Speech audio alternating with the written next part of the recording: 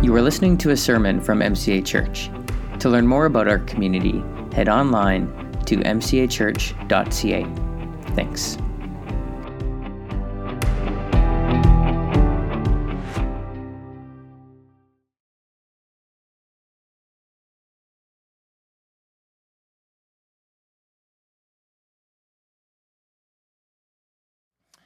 So there's this best-selling leadership book that I came across a number of years ago, and the title has stuck with me for a long time. The title is this: What Got You Here Won't Get You There. How Successful People Become Even More Successful. Maybe you've read this book. It's quite a popular leadership book. And the premise of the book is that leaders always reach the ceiling of their capacity. And in order to break through the ceiling, they need to develop new leadership styles and skills. What got you here might not get you there. And this isn't simply true in leadership. I've seen this principle in lots of other areas of life. For instance, I've coached my son's soccer team for the past 7 years. And there's this type of player that I have seen over the years. And at a young age, this player succeeds because they're bigger than the other kids. And their success makes them think that they don't need to work very hard. They don't need to continue to practice. But after a few years, of course, the other kids catch up in size, and that player is no longer the best player on the team. What got you here might not get you there. The principle works in marriage, too. What got you through the first 5 years of your marriage won't get you through the next 15. I can attest that that's true. You start out with a spouse that thinks you're the greatest thing on the earth.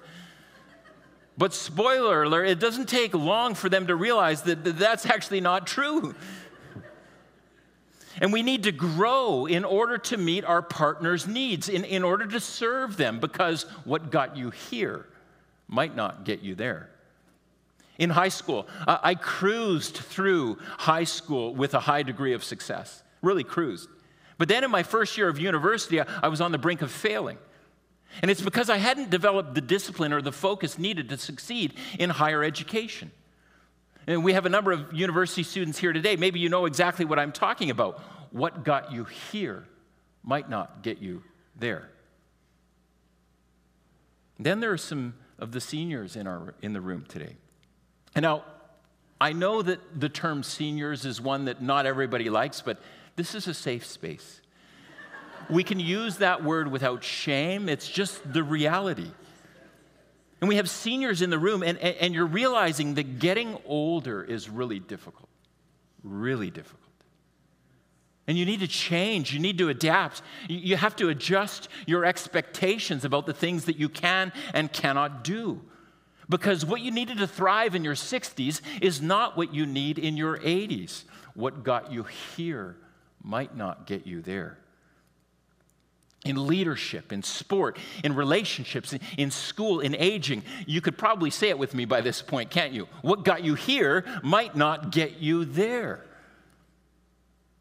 But I wonder, what about in our life with Jesus? What about in our faith? Could it be that what got us here might not get us there? And now I'm not talking about God's acceptance of us. I'm not talking about our salvation. I'm not talking about arriving on heaven's shore. That's not what I'm talking about. What got us saved, what made us God's children, is none other than the sacrificial death and resurrection of Jesus Christ. We are saved by grace through faith in Jesus, nothing else. In other words, our status as God's children isn't something that we earn. It is given to us.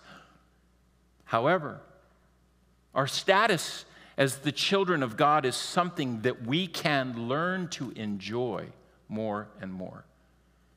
Our position as God's children is something that we can step into, that we can learn to live into in greater measure and to greater effect with greater freedom and greater impact. And could it be that the reason that some of us feel stagnant in our faith, or bored in our faith, or maybe going backward, is because that we're running on the fumes of our past experience with God without ever experiencing anything new?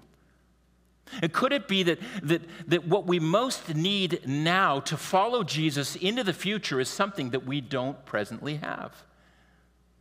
You see, old keys can't open new doors. And in our Christian life, some of us need a new set of keys to unopened doors with God. When I think about the doors that I'm familiar with in my own Christian life, I think about things like worship and Scripture. These are kind of the doors that I open frequently, I walk through. The doors of worship and Scripture, right? Sunday service and Bible studies, music and morning devotionals, worship and word. And to be honest, when I look at our church, when I put my finger on the pulse of our common life together, these two things stand out for me. We together lean into worship and into Scripture. But church, what if what got us here may not get us there? I believe Jesus is inviting us to open a new door to growing in our Christian life with Him today. Jesus is inviting us to this renewed way of living with Him that will help us into the next season of our life together. And the thing that Jesus is inviting us into, the specific thing, the new key to unlock new doors is prayer. Prayer. Now, of course, prayer is nothing new, right? It's not like this is something that I've discovered. It's like, whoa, there's prayer. We pray. Of course we pray. But I believe that Jesus is inviting us into a particular way of praying that may be unfamiliar to some. A way of praying that unlocks new doors in our life with Christ. And it isn't the prayer that says, thank you, a prayer of gratitude. And it isn't the prayer that says, help, prayers for God's intervention. And it isn't the prayer that says, please, a prayer for God's provision. In fact, the kind of prayer I have in mind is not saying anything at all. It's listening prayer. It's praying in such a way where we tune our ear to hear what Jesus is saying to us in any given moment of our day. Gordon T. Smith says in his book, The Voice of Jesus, that every Christian should be able to answer two questions. First, they need to be able to answer the question, what is Jesus saying to you at this specific point in your life? And secondly, how do you know that's the voice of Jesus and not some other voice? Listening, learning to listen to the voice of Jesus through prayer, it just might be the key to getting from here to there. Now, over the years that I've spent in ministry, I've come to see that the people best equipped to go the distance in faith, the people who have had the greatest impact in kingdom mission, the people who show the greatest resilience in the midst of a life trauma or tragedy, the people who are able to speak most powerfully into the lives of another person, these are the people who spend time in prayer listening for the voice of God. In other words, the people who get from here to there are people who lean into listening prayer. I've shared about a time in my life when both Gina and I were suffering under a dark cloud of anxiety and depression. I'm not talking about having a few off days here. I'm talking about 9 months of a debilitating mental health crisis. And my pastor at that time, Mark Peters, he had been listening to Jesus in prayer on our behalf one day. And when he had finished praying, he sent me a text with the verses from Isaiah 61, verses 1 to 3. And in his text, he said, Keith, I believe these are Jesus' words for you and Gina today. Will you receive them? And the verses said this: the Spirit of the sovereign Lord is upon me, for the Lord has anointed me to bring good news to the poor. Oh, and I felt poor. He sent me to comfort the brokenhearted. He sent me to tell those who mourn that the time of the Lord's favor had come, and oh, we were mourning. To all who mourn, he will give a crown of beauty for ashes, a joyous blessing instead of mourning, festive praise instead of despair.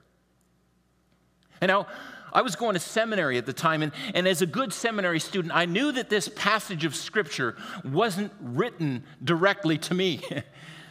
I knew it was a passage of Scripture written to Israel, who was on the edge of exile in the 5th century before Jesus. The passage wasn't originally written to me, but when Gina and I read the Scripture, they became God's powerful word breaking into the darkness of our situation. We were lost in it. And the voice of God blew away that dark cloud that had held us captive almost instantly. And the point is, Mark listened to Jesus, and he helped us hear God's specific word to us in that crucial moment of our lives. And learning to hear Jesus' voice, it might just be the very thing you need right now to revitalize your life with God and to have a greater impact in his mission in the world. And now, at this point, I'm sure that there are lots of people saying, okay, well, where do we see this in Scripture? Is this really what God does? Is this really how we live our Christian lives, tuning into a God who speaks even today?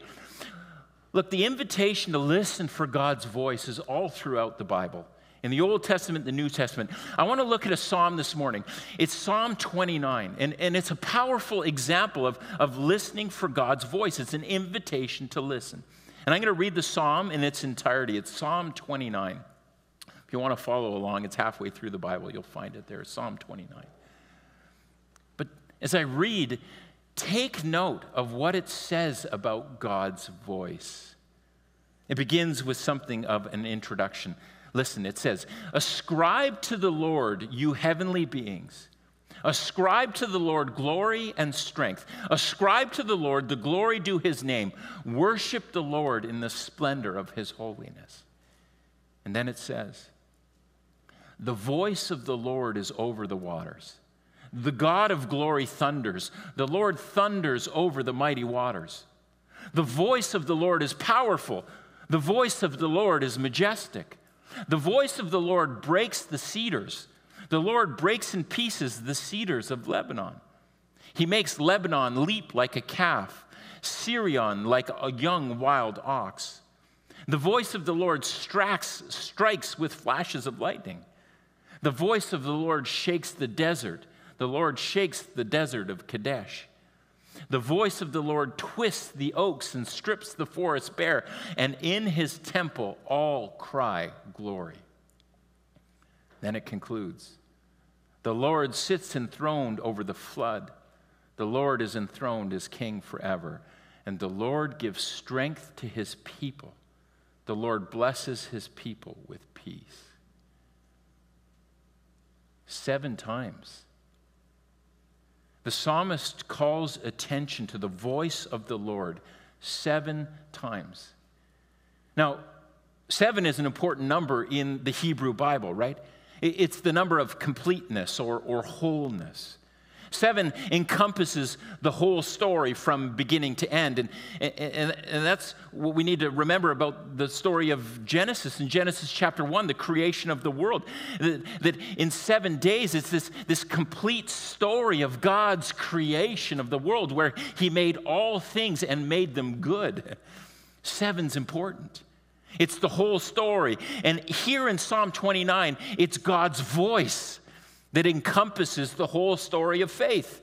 7 times from beginning to end.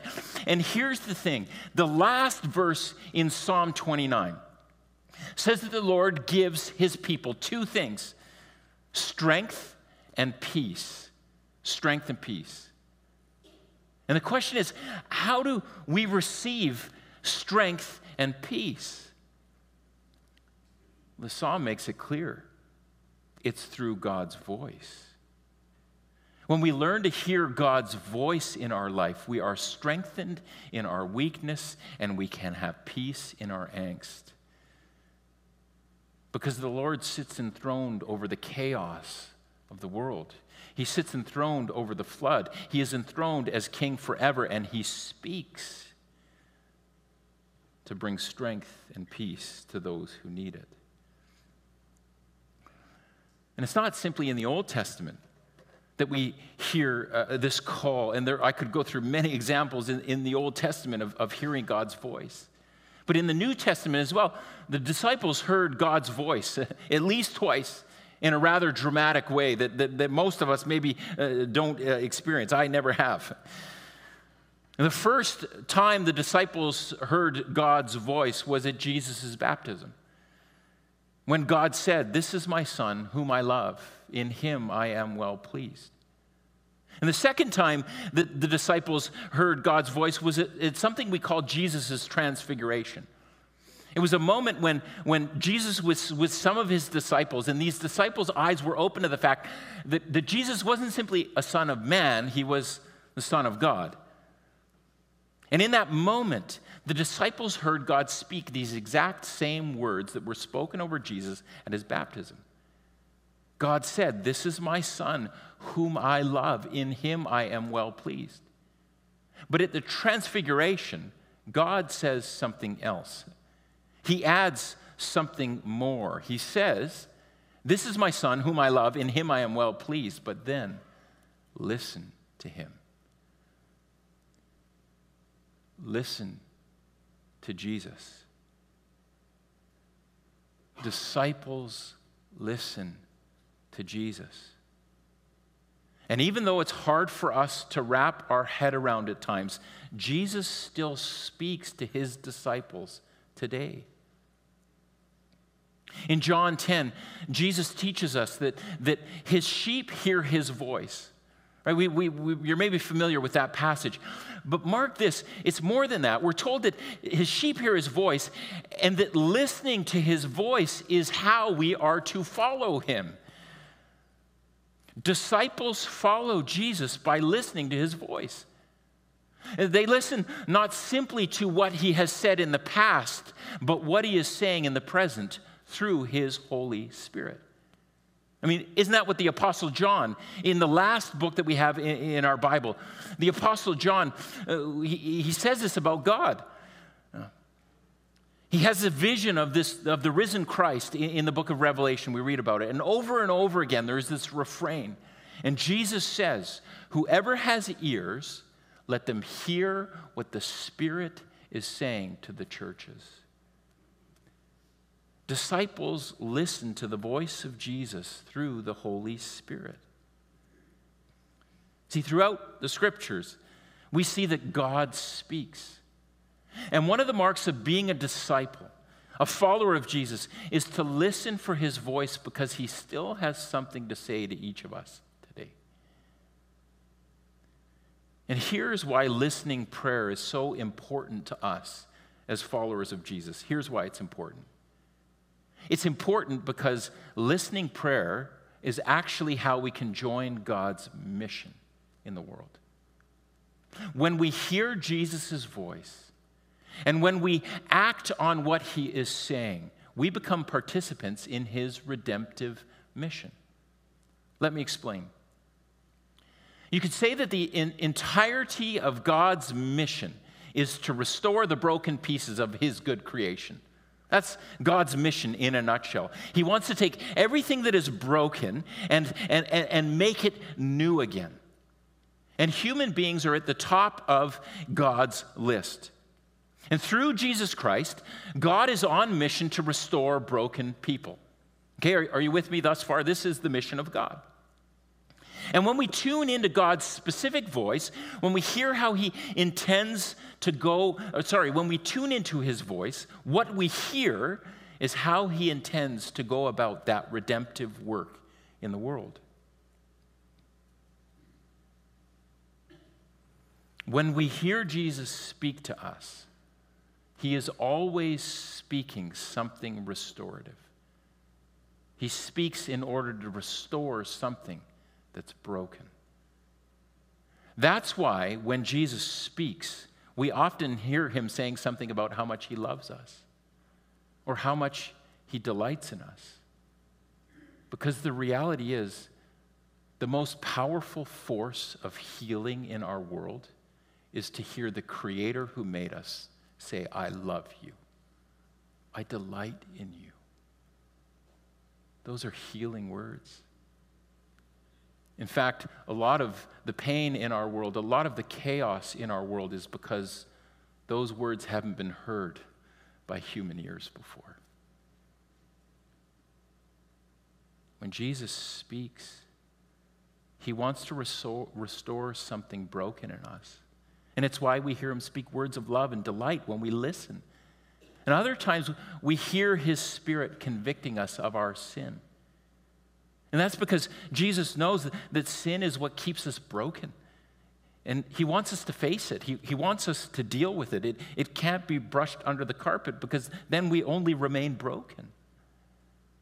And the point is, when we hear Jesus' voice and we're willing to believe it, to put our faith in it, or to have courage to follow what he's asking, when we do that, what we're actually doing is we're participating in God's redemptive mission in our life to make someone who was formerly broken new in Christ. When we participate in this way, we're letting him heal what's broken in us. Richard Foster tells a story about a father and his 2-year-old son. It's a true story. And this father and 2-year-old son, they were out at a shopping mall one day, and the boy was having a complete meltdown. Maybe you know the scene. Maybe you've been to the mall lately, or you have a 2-year-old child. The kid was losing it, and the dad tried everything to settle him down, but nothing seemed to help. The boy simply wouldn't obey his father's directions to behave. And so the father scooped up his son and held him close to his chest, and he began to sing this silly, made-up song. The song, it was off-key, it was without rhyme, it really was an awful-sounding song. But the father sang, I love you. I'm so glad you're my boy.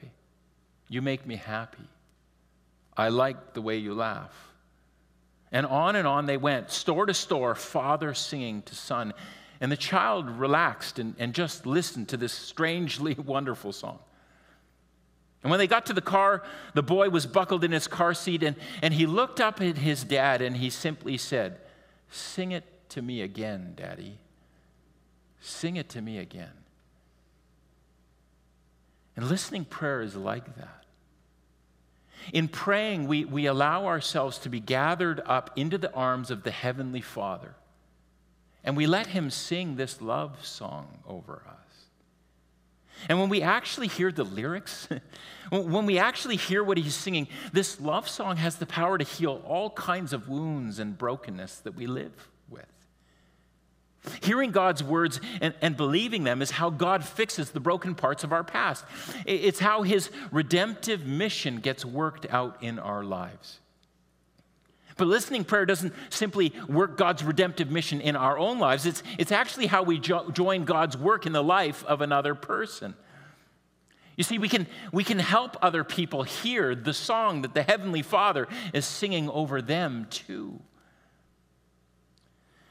We just came back from Mexico City with a team, and when the team from our church was there a couple of weeks ago, we had this opportunity to do some listening prayer with the Mexican pastors and their spouses that we were ministering to. And so we sat in groups of 3. There would be one Mexican, one Canadian, and one interpreter. And we simply prayed for one another, and we simply prayed this way. We began by saying, Jesus, what do you want me to say? Or what do you want to say to this, my new friend? What do you want to say? And then we spoke out loud what we felt Jesus was saying. It was a little awkward, a little scary, a little uncertain, like, does God really speak this way? And like, can we do this? And what if this is just me? What if, all of the questions that you would have? And in one of the groups, someone from our church asked Jesus what he wanted to say to this new Mexican friend of theirs. And as they prayed, a picture developed in their mind. It was the picture of a white blanket covering a young baby in a basket. And the basket was in the reeds. It was like a scene from the Exodus where Moses was there all alone as a baby floating in the Nile River. He had been given up by his mother, hoping someone would find him and care for him in life. And so the person had this picture and shared it with this young woman that they were praying with and said, I believe Jesus wants you to know something. Here's the picture, and I believe he wants you to know that he sees you. He's seen you from birth. And that he's rescued you into a new family. I wonder if this might be God's word for you. And in that moment, the woman began to weep. And she shared how she came to the retreat with her past on the forefront of her mind. It was the question that she wanted God to answer. She had been abused and abandoned as a young child. And she grew up longing to be part of a family that saw her for who she was and loved her. And to receive the picture and hear these words for this woman, it was confirmation to her that Jesus saw her deep need and that he was there and he wanted to bring healing to her past. You see, when we hear Jesus' voice, and we're courageous enough to share it with others, we are participating in God's restorative kingdom work in the life of another person. And that's kind of scary, isn't it? But it's also beautiful and freeing. And it's what Jesus is inviting us into. I believe Jesus is inviting us all to take a step today. And for some, maybe it's to open your heart to that this is actually real, not some snake oil salesman up here, right? Because it's not. For some of us, we need to open our heart. And all of us, we need to open our ears because God still speaks. And he wants to help move us from here to there. And the question is, are we willing to take a step? Are we willing to try and open new doors? And so let me suggest as I close a real practical step that you can take this week in learning to listen for the voice of Jesus. And for some of you, you've been walking this path a long time. But for others, maybe not. But here's the real practical step. I'm challenging you to 10 minutes of your week. That's what I'm asking for, 10 minutes. And in those 10 minutes, I want you to find a quiet place with a pen, a paper, a Bible, and simply ask Jesus 2 questions. First, begin with the prayer, Jesus, what do you want to say to me today? Jesus, what do you want to say to me? And then just begin to write what you feel, what you hear. How do we hear God's voice? Just begin to write. There might be scriptures that come to mind. Write them down. There might be a picture that comes to mind. Write it down. Try not to overthink it. Just write and trust that God is present with you. And then, after you've done that for a few minutes, I want you to ask a second question. Ask Jesus, what do you want to say to my neighbor today? Whoever your neighbor might be. I mean, it might be your colleague. It might be someone you go to school with. It might be a friend. It might be our actual neighbor. But do the same. Write down what you hear, the scriptures, the pictures, the words that come to mind. And when you're done, read through the whole thing. And ask the question, does this sound like something Jesus would say or not? Does this sound like Scripture or not? Does it sound like something the Spirit of God would say or not? And cross out anything that doesn't, but hold on to everything that does. And then here comes the challenge. Take action on what you've heard. In faith, believe the words Jesus is speaking to you. Take action on what you've heard for yourself, but also take action on what you've heard for your neighbor. Here's the real challenge. Maybe the Lord gives you a scripture for your neighbor. Would you offer it to them this week? To go to them and say, this might be a little weird, but I just feel like the Lord wants to encourage you. And here's a psalm, or here's a scripture, or here's a word, or here's a blessing. And I'm just offering this to you because I believe Jesus loves you.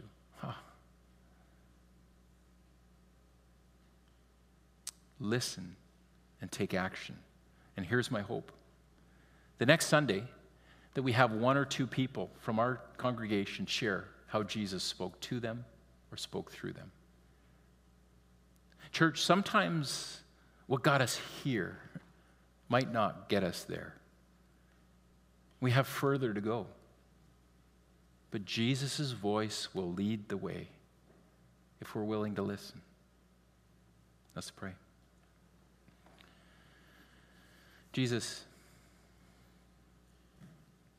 we want to acknowledge this morning that you've already spoken to us. We've heard your name.